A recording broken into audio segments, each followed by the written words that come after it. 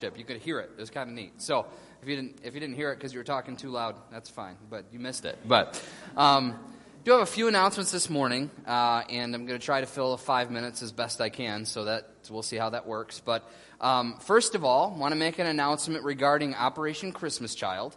When it was all said and done for our church, we brought in 172 boxes. So yes, that's worthy of applause because it was everybody working together, and God gave us the gift of being able to do that many boxes. It's the most boxes we've done as a church since we've started, since at least Felicia's been involved. I'm not sure what happened before that, but at least for this several years now, it's the highest number we've had.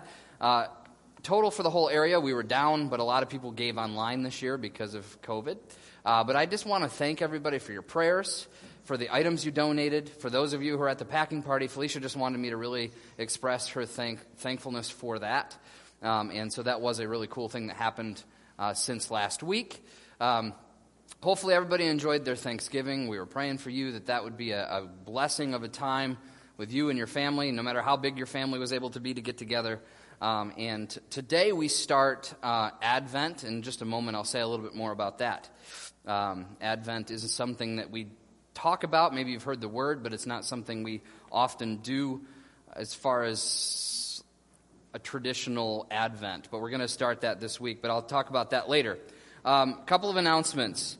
As we think about the holidays and things like that, there are, right now, college boxes are being sent out to those people who are in college classes. If you know somebody who's a student that would like a box, whether they're on break now or whether they're not on break, however that works, talk to Debbie Kenny. She will get you all the information you need, and you can give her all the information she needs. Any more information about that is in the bulletin. I want to tell everybody something that's not in the bulletin. It should be by next week. We'll have more details coming. But I want everybody to know to mark their calendar for December 18th. December 18th is a Friday night.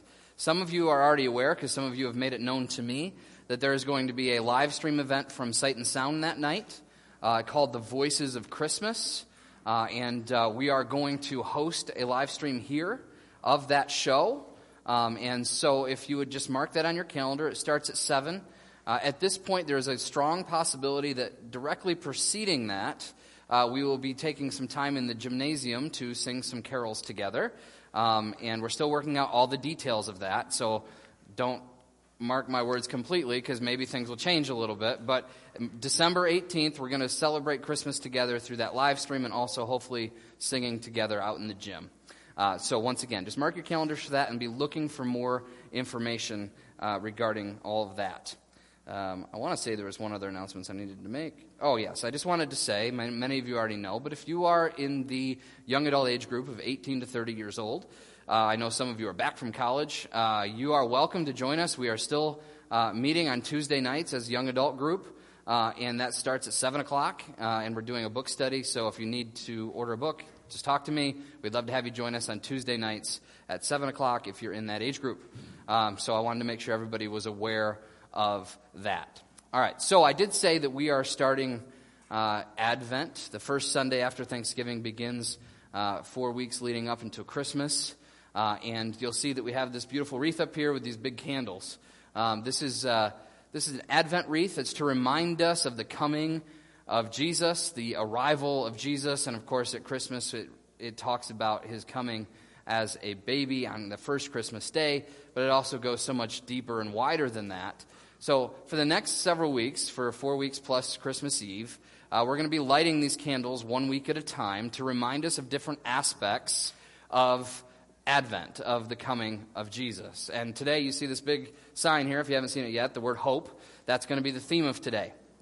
That's what the sermon will be on. That's also what we're going to start doing each week, is have a different family of our church that we are asking to help participate, to come up and light one of these candles, to read some scripture, and to just begin our service in prayer.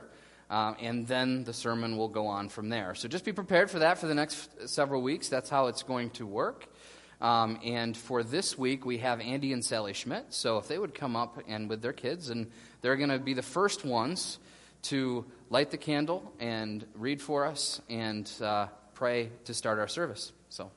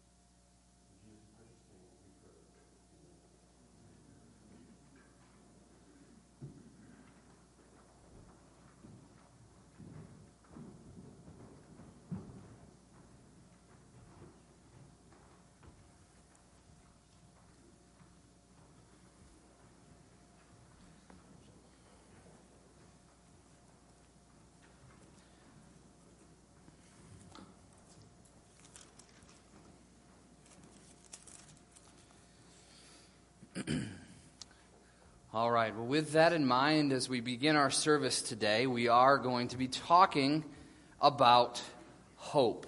We are going to be talking about hope and what it means for us as we think about Jesus bringing ultimate hope. And that is what we're going to talk about this morning. A few things just to start off with, and I already said this earlier, but we are celebrating the advent of Jesus. Now, we don't normally use that word too often except when we're talking about maybe the weeks leading up to Christmas. Maybe you've heard of Advent wreaths, maybe you've heard of Advent readings, Advent devotionals, different things like that, but it's not something we would use in our everyday conversation necessarily. We're not saying when somebody is coming to our house, oh look, it's the advent of my relative. We would just say they're coming. But this is the understanding of the word Advent. It really means coming or arrival. So it's nothing big, it's no big, deep, dark secret that Advent is some kind of this magical thing. It's simply talking about Jesus coming and arriving.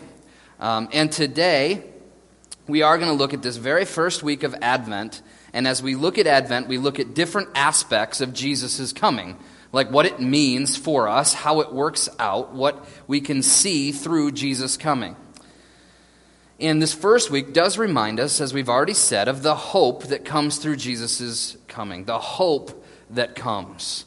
Now, I got to stop here before I go any further and talk about hope for a moment.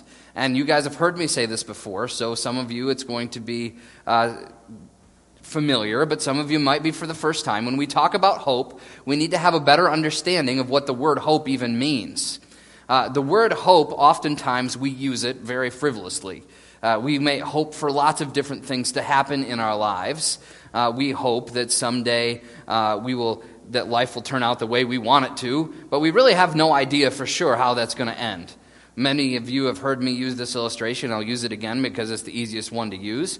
Every time I sit down to watch a football game, this afternoon when I sit down to watch the Bills play, I'm going to hope that they're going to win. And that's what I would say. Man, I really hope the Bills are going to win today. But I have no idea what's actually going to happen. That hope is just maybe it'll happen, maybe it won't. I hope it does. If it does, that'll be good. And so I have this hope that I have really no expectation. It's just a random hope that I would like to see happen, but I have no idea whether it's going to happen or not. However, there's a different kind of hope that we really are talking about when we talk about the hope that comes in Jesus. And it's not this maybe it will happen, maybe it won't type of hope. But it's really, when we talk about hope, it's about waiting on something that is expected. It's waiting on an expectation. So I'm trying to think of an illustration, how to point this out, how we would use hope today. And I came up with the traditional Hallmark movie illustration. So this is the day. I am not endorsing Hallmark. I know there's some issues with it. But I will say the Hallmark movies, they give you something that I think is a great illustration of hope. When you turn on a Hallmark movie, you have hope that it's going to end well, that there's going to be a kiss at the end, that they will live forever happily because, they knew each other for a whole, 48 hours and they fell deeply in love and they're going to give their whole lives to each other. That's how every Hallmark movie ends. And if you haven't been here for our marriage and sexuality series, you'll understand that is not really how life works and how marriage should work. But putting that all aside, what you do know when you come to watch that movie, you have hope that at the end, the couple will be together and everything will work out the way it's supposed to work out. And, at least in my experience, 100% of the time, you'll see a kiss at the end, they'll be happy, and the movie ends with a happy note. Now, maybe you've watched one that actually ends unexpectedly. If you have, please let me know what that one is, because I'd like to watch something different. But that is hope, because the whole time you're in the movie, think about this. You're watching a movie, and maybe it's not a Hallmark movie, just some other movie that you know the ending is coming. Even maybe if it's a movie that you've seen before, so you absolutely know what's coming. And the whole time you're watching the movie, you keep thinking, okay, we got it. It's going to happen. It's going to happen. When's it going to happen? And every tension that happens, you know what? The worst things that could happen in a movie when the couple has their fight, their misunderstanding, they don't understand each other, and they walk away from each other, and the movie wants us to think, oh, it's all over. They're not going to get together. You know that that's not the end. You know that no matter what hardships come, that at the end of that movie, there's going to be a good ending, that the couple will get together, and we find hope in that, in the sense of we are waiting for something we already know is going to happen, and we find that hope in that. This is the type of hope that we should have as we think about Jesus. The hope that he came is also the hope that we can hold now, and it's the hope that we can have for the future. This waiting on Jesus to do what he said he's going to do and to end all things the way he said he's going to end them. And so when we talk today about hope, we need to make sure we are not just focusing on the past. We are not just focusing on the past, but also on our hope both now and in the future. So we light this candle, we think about hope. It is Christmas time and it's Advent, and we think of the time that Jesus came as a little baby, and he did bring real hope to the world. A real expectation that all that was is not going to be how it's always going to be. He brought light to the world. He brought hope. He brought real expectation of good to this world. Good news came to the world as Jesus was born.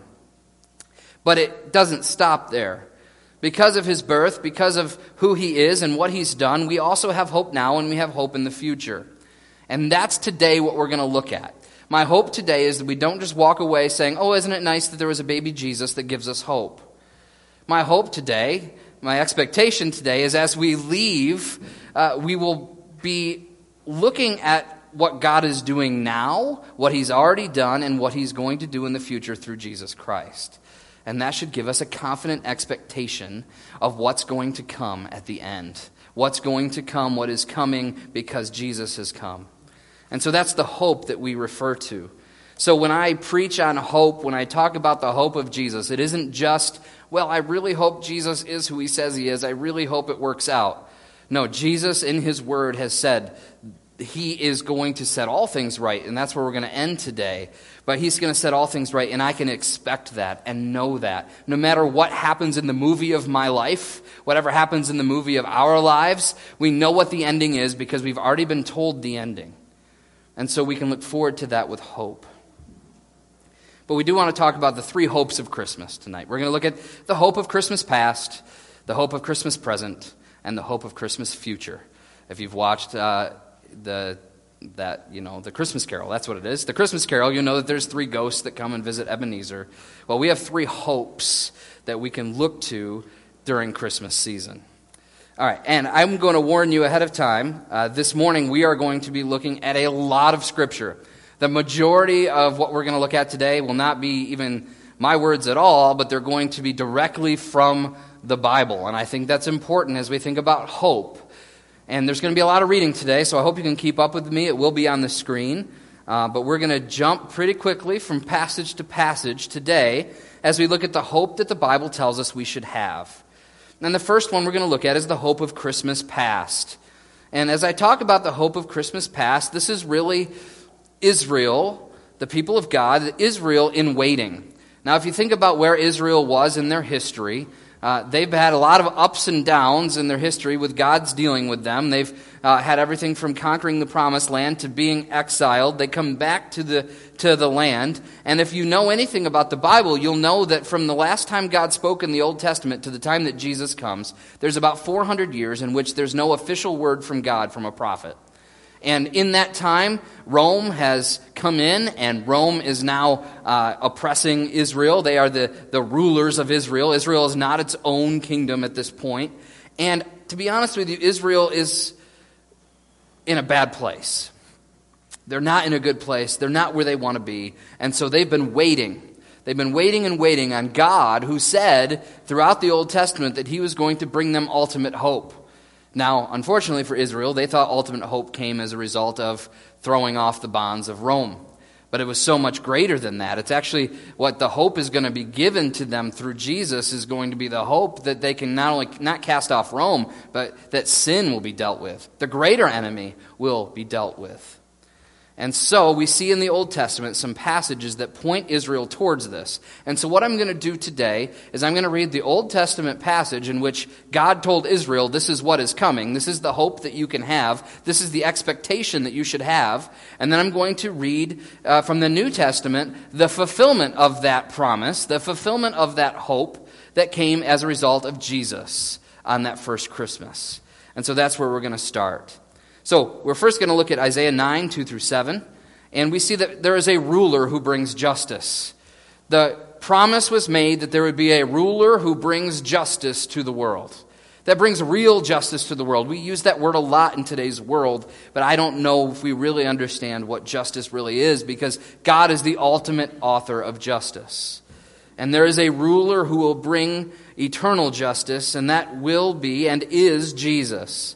So it is foretold in Isaiah 9, 2 through 7. We already read these, but let's read them again. The people who walked in darkness have seen a great light. Those who dwelt in a land of deep darkness, on them a light has shone.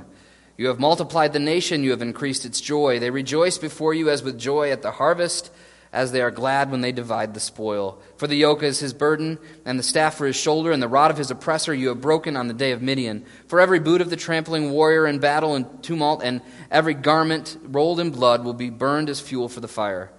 For unto us a child is born, to us a son is given, and the government shall be upon his shoulder, and his name shall be called Wonderful Counselor, Mighty God, Everlasting Father, Prince of Peace.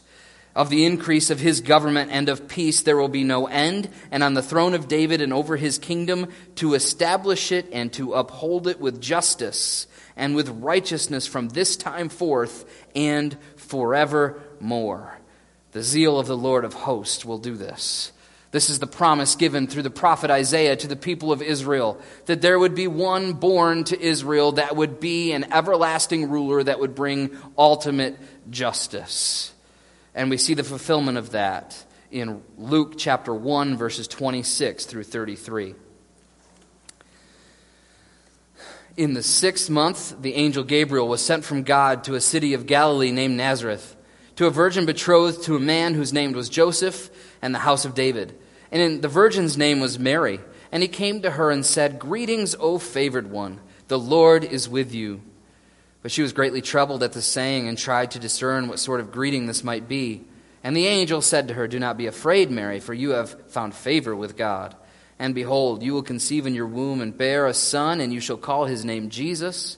He will be great, and he will be called the Son of the Most High.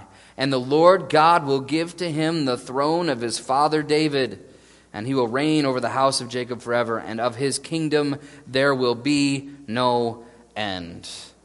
This is a direct fulfillment of what we just read in Isaiah 9. Mary is told that the child that she will bear is going to be the everlasting ruler on the throne of David, like is mentioned here in Isaiah chapter 9, and the fulfillment is seen in Jesus. The ruler that Israel had been waiting for, that had been hoping for, is none other than Jesus Christ himself, the Messiah, Jesus the Messiah. That is who is here, and he's going to be born of Mary the Virgin. And many times we hear this story and we think it's just a cute little story, but if we were there, if we were Israel, if we were Mary, the type of hope, she knew what to expect, and now she's seeing it happen before her eyes. The hope is being fulfilled through promise, that there would be a ruler who will bring justice forever. And so that is something that Israel could hope in. It's something that we hope in, that there is ultimate justice that is starting at Jesus coming and lasts forever.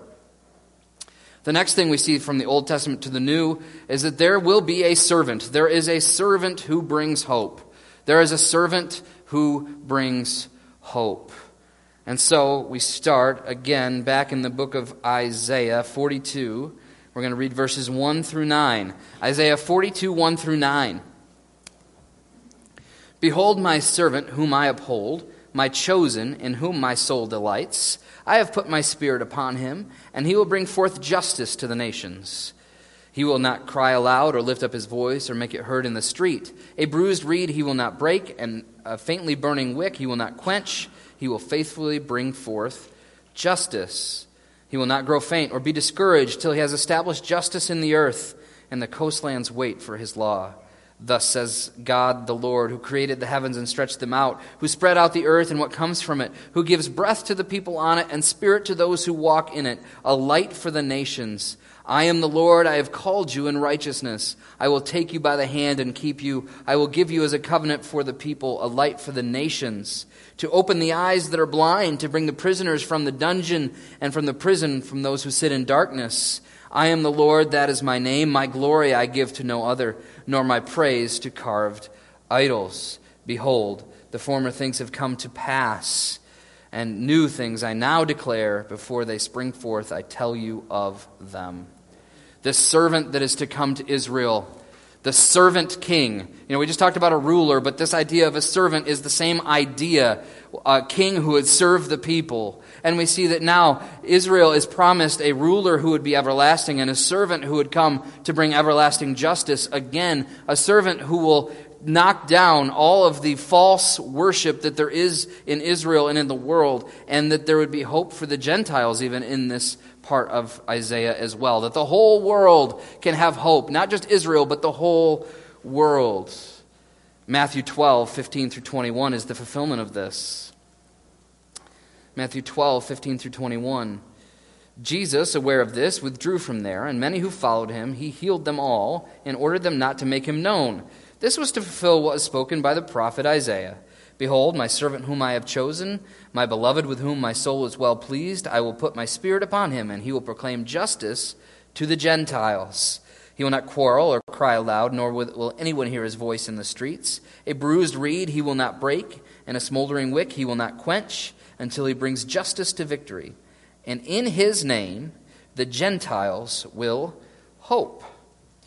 So here we see in the New Testament, we get to Matthew, it's Jesus himself is ministering to people, and he is fulfilling the promise that was made to Israel of the servant who would bring hope to them, that would bring ultimate justice, that would not only bring hope to Israel, but bring hope to the whole world. And that's who Jesus is. We see that in his name, the Gentiles will hope. This is not just for Israel, but this is for us. I don't know if any of us are fully Jewish. Maybe you are, but whether you are or whether you're not, we see that there is hope for the Jews and there is hope for the world. Jesus brought real hope to the whole world as the servant of the whole world. And so once again, Israel can have hope in that, the world can have hope in that, we can have hope in that. And finally, we see just one other prophecy that is fulfilled from the book of Isaiah, and we see that there is a child who brings salvation. A child who would bring salvation. Isaiah 7:14. Therefore the Lord himself will give you a sign. Behold, the virgin shall conceive and bear a son, and shall call his name Emmanuel. In Matthew 1:18-23, we see this promise fulfilled in Jesus. Now, the birth of Jesus Christ took place in this way. When his mother Mary had been betrothed to Joseph, before they came together, she was found to be with child from the Holy Spirit. And her husband Joseph, being a just man and unwilling to put her to shame, resolved to divorce her quietly. But as he considered these things, behold, an angel of the Lord appeared to him in a dream, saying, Joseph, son of David, do not fear to take Mary as your wife, for that which is conceived in her is from the Holy Spirit. She will bear a son, and you shall call his name Jesus, for he will save his people from their sins. And all this took place to fulfill what the Lord had spoken by the prophet. Behold, the virgin shall conceive and bear a son, and they shall call his name Emmanuel, which means God with us. A child would be born that we know is Jesus, born of Mary and the Holy Spirit, is what we're told here. And that child would bring true salvation, bring God with us. The presence of God, it was manifested through Jesus' birth. It was seen, it was shown. There was a child who would bring salvation. Isaiah prophesied it. Matthew tells us here that it was all completed the way that God had planned. That Jesus is the one who brings hope. He is the child who brings salvation. He is the ruler who brings justice. Those are the things that Israel could find hope in, that the world could find hope in, that we can find hope, that there is salvation, there is hope, and there is justice because of Jesus. No matter how bad this world is, there is justice and salvation and hope that is always ours to access through him. So that's the hope of Christmas past. There's many other prophecies that we could have looked at today that pointed towards Jesus as the Messiah, that were fulfilled by Jesus. But those are the three big ones as I talk about hope. The fact that a ruler and a servant and a child were foreseen to come to set things right, and Jesus is that person. Jesus is the hope that we have. But let's talk about our second hope that we have in Advent and Christmas. It's the hope of Christmas present.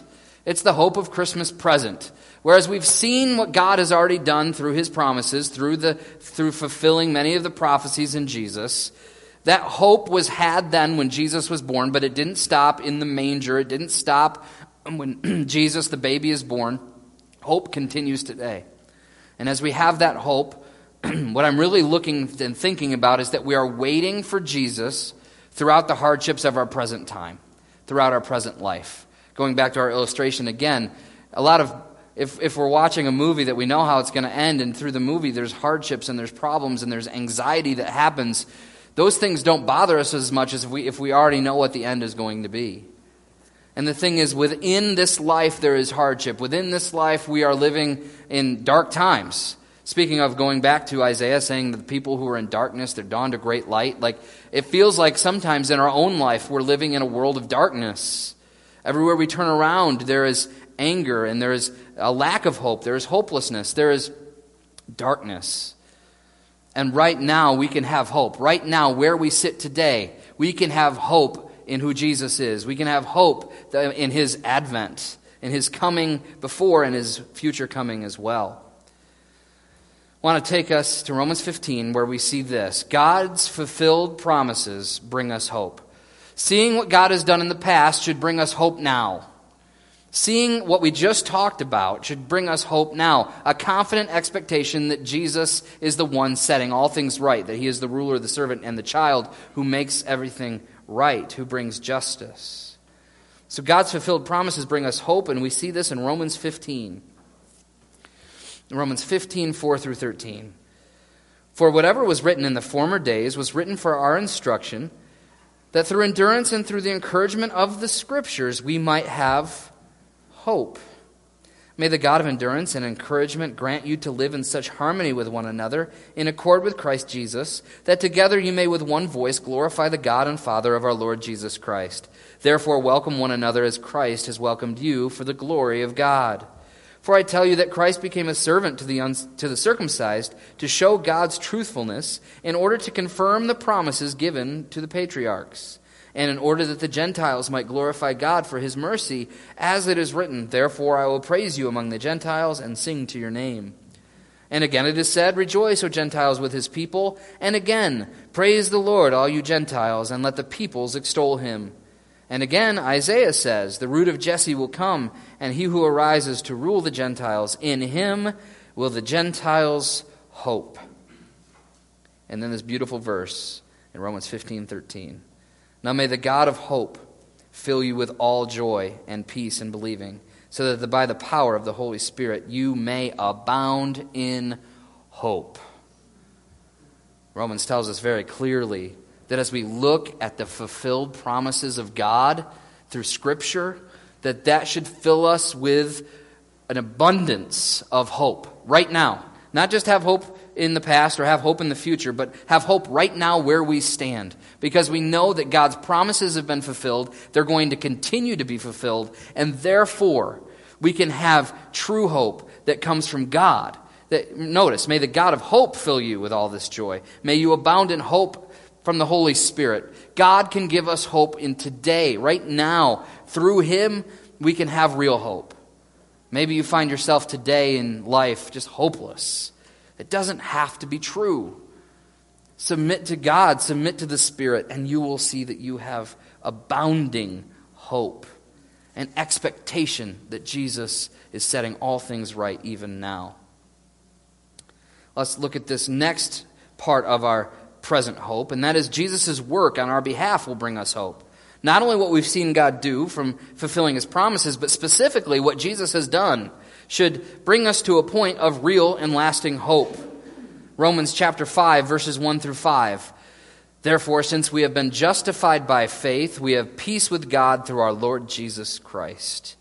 And through him we have obtained access by faith to this grace in which we stand, and we rejoice in hope of the glory of God.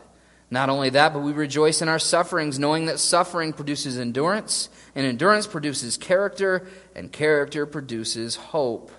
And hope does not put us to shame, because God's love has been poured into our hearts through the Holy Spirit who has been given to us.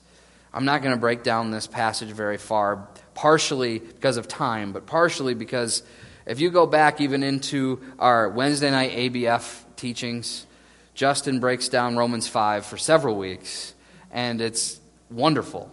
If you haven't watched them yet, go back on our website, find them, and see what we are told here in Romans chapter 5. But the nutshell version of it right here is what we see is that we can have hope. But why? Because we have been justified, that we have been given peace with God through Jesus, that we have obtained access by faith into this grace. We have been shown grace, that the love of God has been poured into our hearts, and that the Spirit is giving that to us. And again, what should that do? Well, it says earlier on that we should have hope. We rejoice in the hope of the glory of God.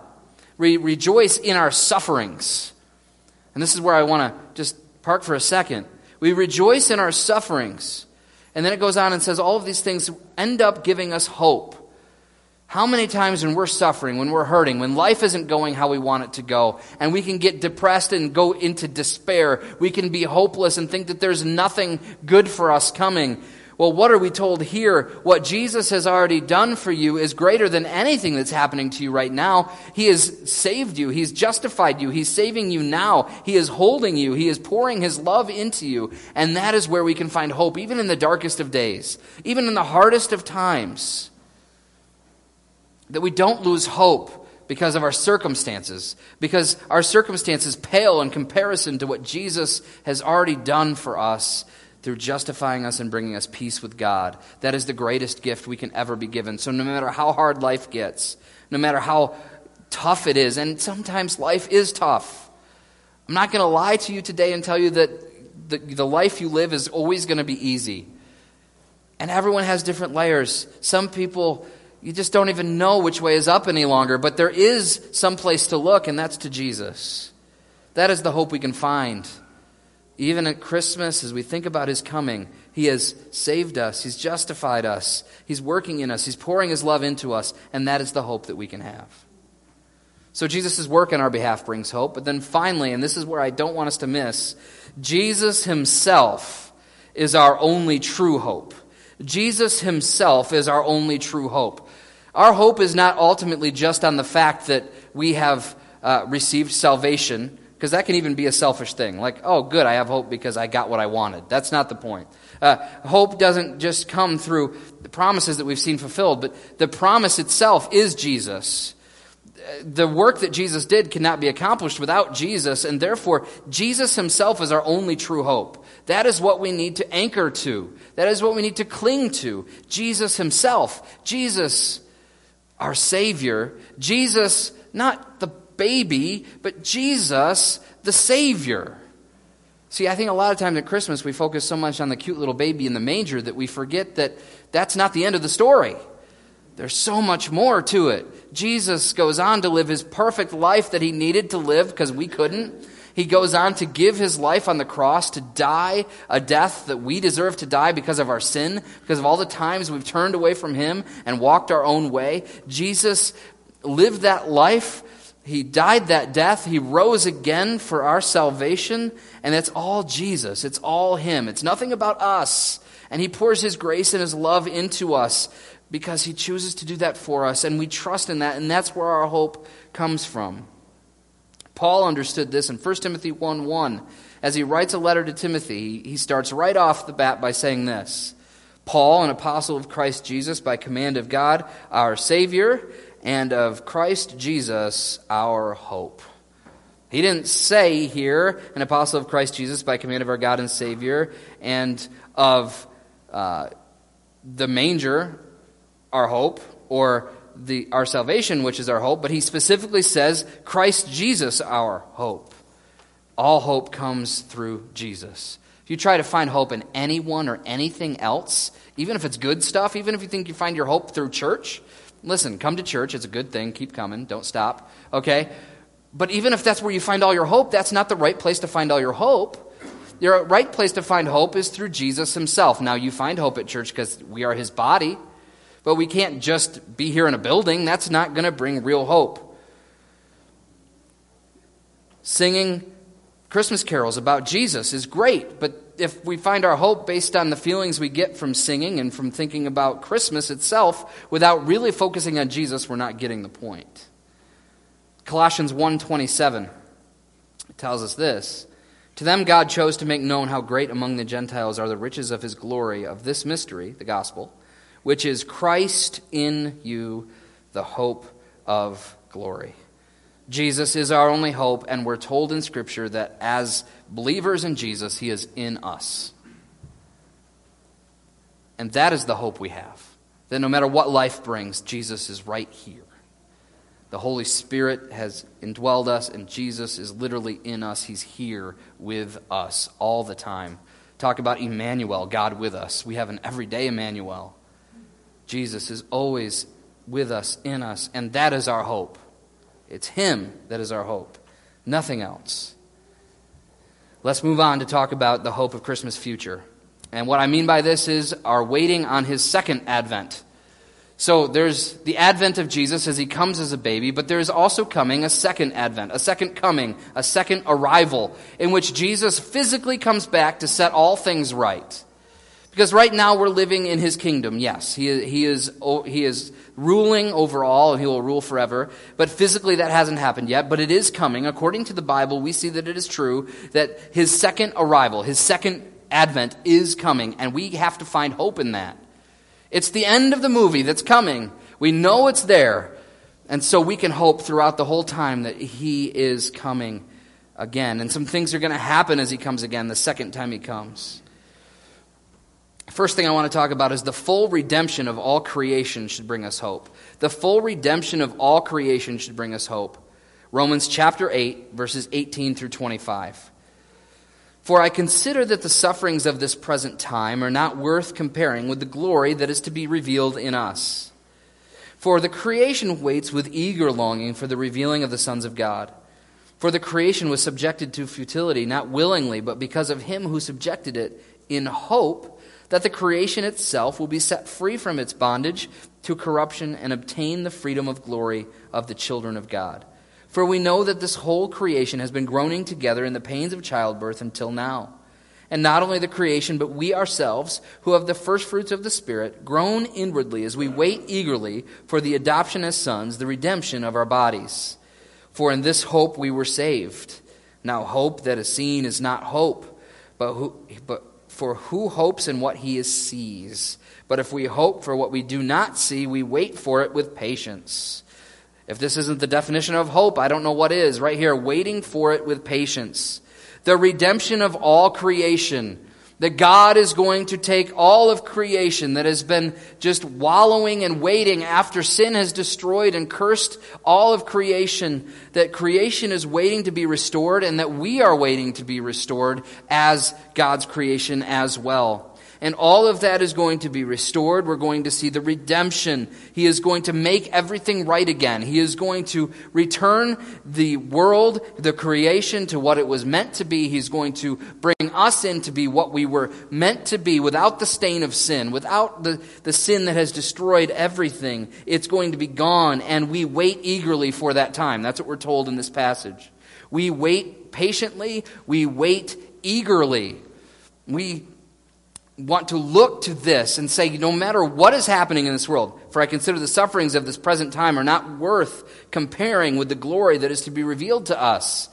No matter how bad life is, no matter how awful things seem, look to the future, have hope in the future, know that even though it's not going right now, that one day it's all going to be redeemed, that the creation that we live in, that is broken, that is sinful, that is hurtful, that is bringing us down, our very hearts that will bring us down, all of those things will be redeemed, all of those things will be released, and we will be back to what it was meant to be, and that is what we hope for.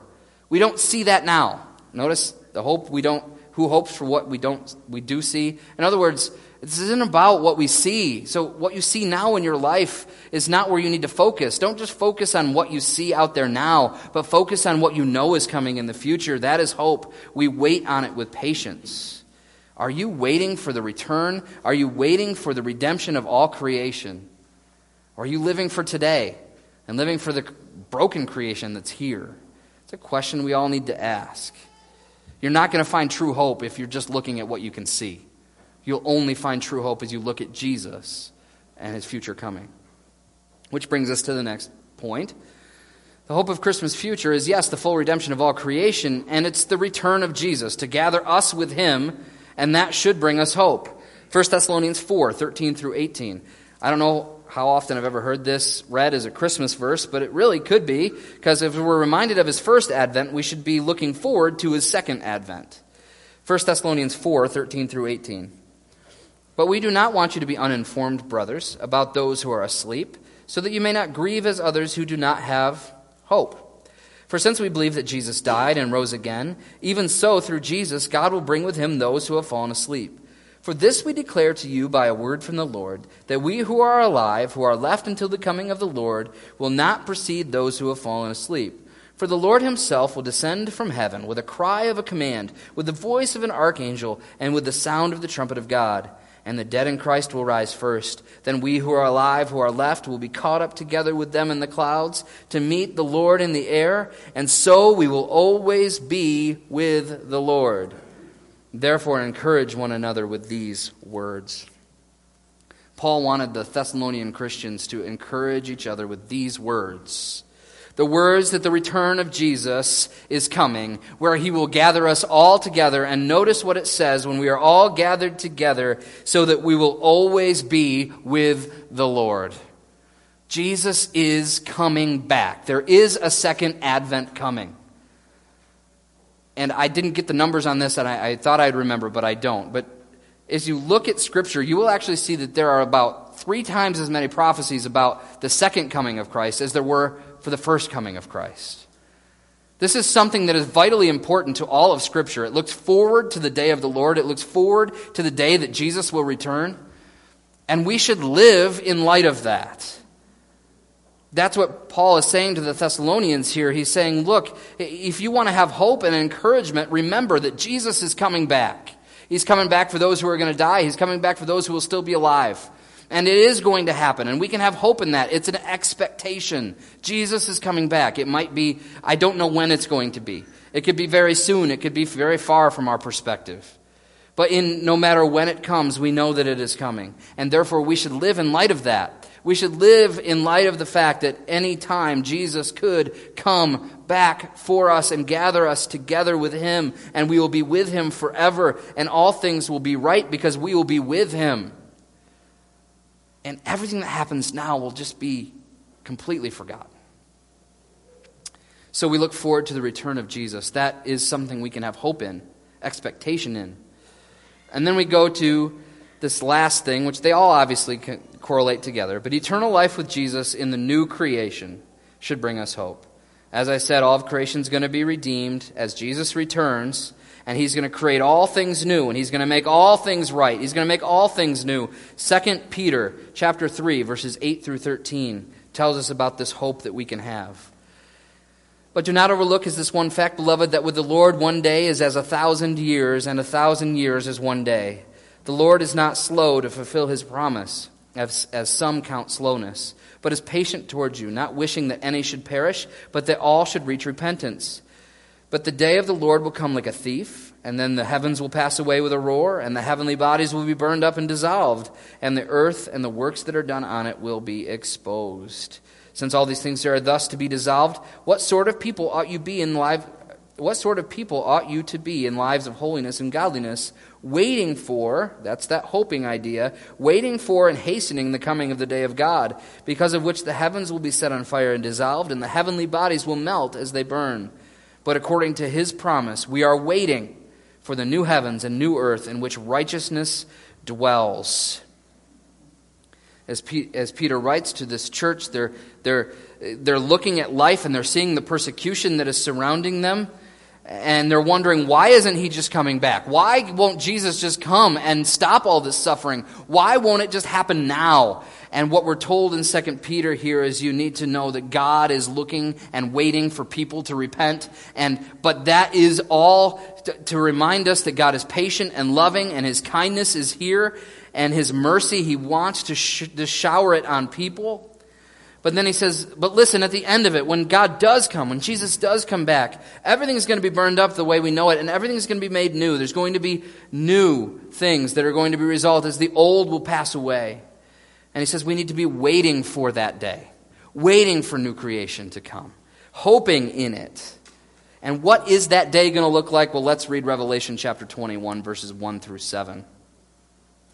Many of you know these verses. Then I saw a new heaven and a new earth, for the first heaven and the first earth had passed away, and the sea was no more. And I saw the holy city, New Jerusalem, coming down out of heaven from God, prepared as a bride adorned for her husband. And I heard a loud voice from the throne saying, Behold, the dwelling place of God is with man, and will dwell with them, and they will be His people, and God Himself will be with them as their God. He will wipe away every tear from their eyes, and death will be no more. Neither shall there be mourning, nor crying, nor pain any more, for the former things have passed away. And He who was seated on the throne said, Behold, I am making all things new. And He said, Write this down, for these words are trustworthy and true. And He said to me, It is done. I am the Alpha and Omega, the beginning and the end. To the thirsty I will give from the spring of water of life without payment. The one who conquers will have this heritage, and I will be his God, and he will be my son. If that doesn't give you hope, I don't know what will. This is what the future holds. Now, lest we get too concentrated on not having any crying or pain or mourning. And all those things are bad and they will no longer exist, but that's not even the point of this passage. Notice the point of this passage is this: behold, the dwelling place of God is with man. He will dwell with them and they will be his people, and God himself will be with them as their God. We will forever be in the presence of our Savior, the one who has saved us, redeemed us, and loves us, and we will be with him forever. Sometimes we talk about heaven and we get so caught up on, I just can't wait to walk on the streets of gold. That's not the point. The point is that the streets of gold that we'll be walking on, we'll be walking next to Jesus because he'll be with us. And that's our hope. Our hope today is that Jesus is coming back, that he's going to redeem this creation, that we are going to be living in a new creation, that all things will be passed away. But he says he is making all things new. The world, as we know it will be no more. And it'll be perfect in justice. It'll be perfect in what we need it to be. Because God will be the one who is with us all the time. So, we live in a world today that is filled with fear, anger, fallenness, hopelessness. And as Christians, we need to realize that if we know Jesus, that no matter what is going on in this world, we can have true hope that lasts forever. So we think about Advent, we think about hope. Jesus was born, and that showed us that there is hope. We know that there is hope right now because of what God is doing right now. And we also know that there is hope for the future, that all things will be set right. And so no matter what happens in this world with a virus, no matter what happens in this world politically, whatever happens in this world with anything that's going to come against us, if 2021 is even worse than 2020, you know what? We still have hope.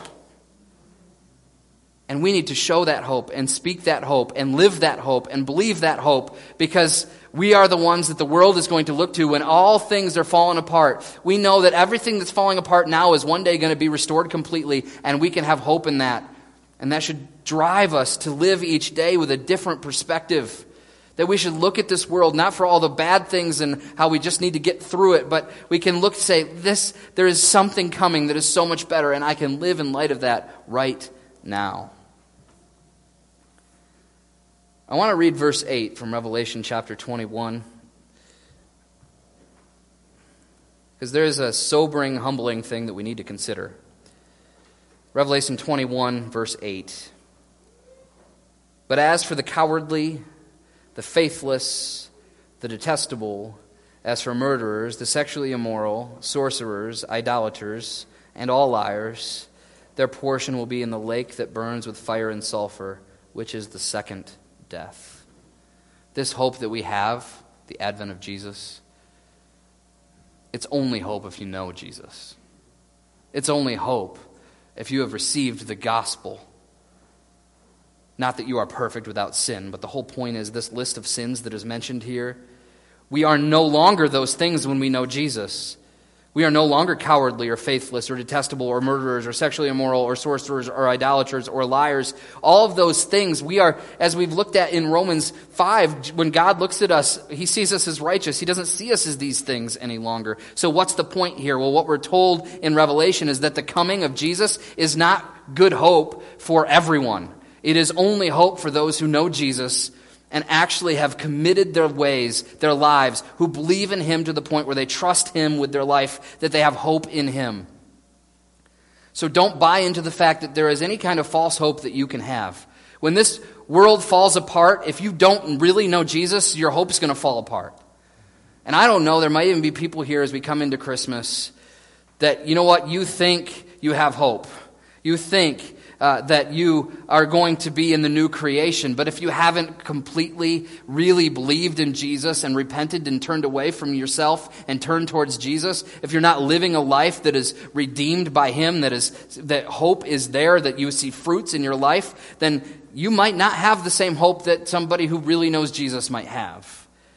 And so you need to consider the gospel. I shared it earlier, that Jesus lived the perfect life, died the death we couldn't die, and that we deserve to die, that he rose again to show his power over sin and death, and we believe in that, and we put ourselves completely in his hands, and we say, Jesus, I trust you for everything. So then no matter what happens, I know that I'm in the hands of Jesus, and there's nothing that can ever tear me out of that. no matter what happens in this world. It's not about my effort. It's not about how good I can be. It's not about how well I know the Bible even. It's not about how much I sing good Christmas carols at Christmas time. It's about, is Jesus holding me? And so if Jesus isn't holding you, if you haven't given your life to Jesus and said, Jesus, I can't do anything on my own. I need you. Please, Lord, take me. That is our hope, is the gospel. It's Jesus. So if you don't know Jesus, then you don't have hope. You might have the cheap hope that comes as you watch a football game, but you don't have real hope. So today, as we enter the Christmas season, will you consider if you are living in light of the hope that Jesus brings? Do you even have that hope? And if you do have that hope, if you're sitting here today, Christian, live in light of it. I see so many Christians who are living a life that looks no different than the world. We're down and out. We're hopeless. We act like everything is terrible. We complain every chance we get. That's not hope. We are waiting on Jesus. He is coming to set all things right, and we can trust him for that. And that gives us hope this Christmas season as we enter Advent. Would you join me as we close in prayer this morning? Lord, I thank you for this time that we've had. Lord, I thank you for the hope that you've brought us. Only hope that can come from you. I pray that as we go from here, that you would not allow whatever happens in this world to tear us away from the hope that you have given us. God, we know this hope lasts. And if there's anyone in this room or hearing my voice now that does not have real hope through Jesus, God, would you just show them their need for that? Would you just allow them to truly surrender their lives to Jesus, to turn from their way of living and to just trust you and put themselves in your hands? God, would you help us that know you to truly remember the hope we have, and God, that would change the way we live. Would you help us to hope? And I pray all this today in Jesus' name. Amen. God bless.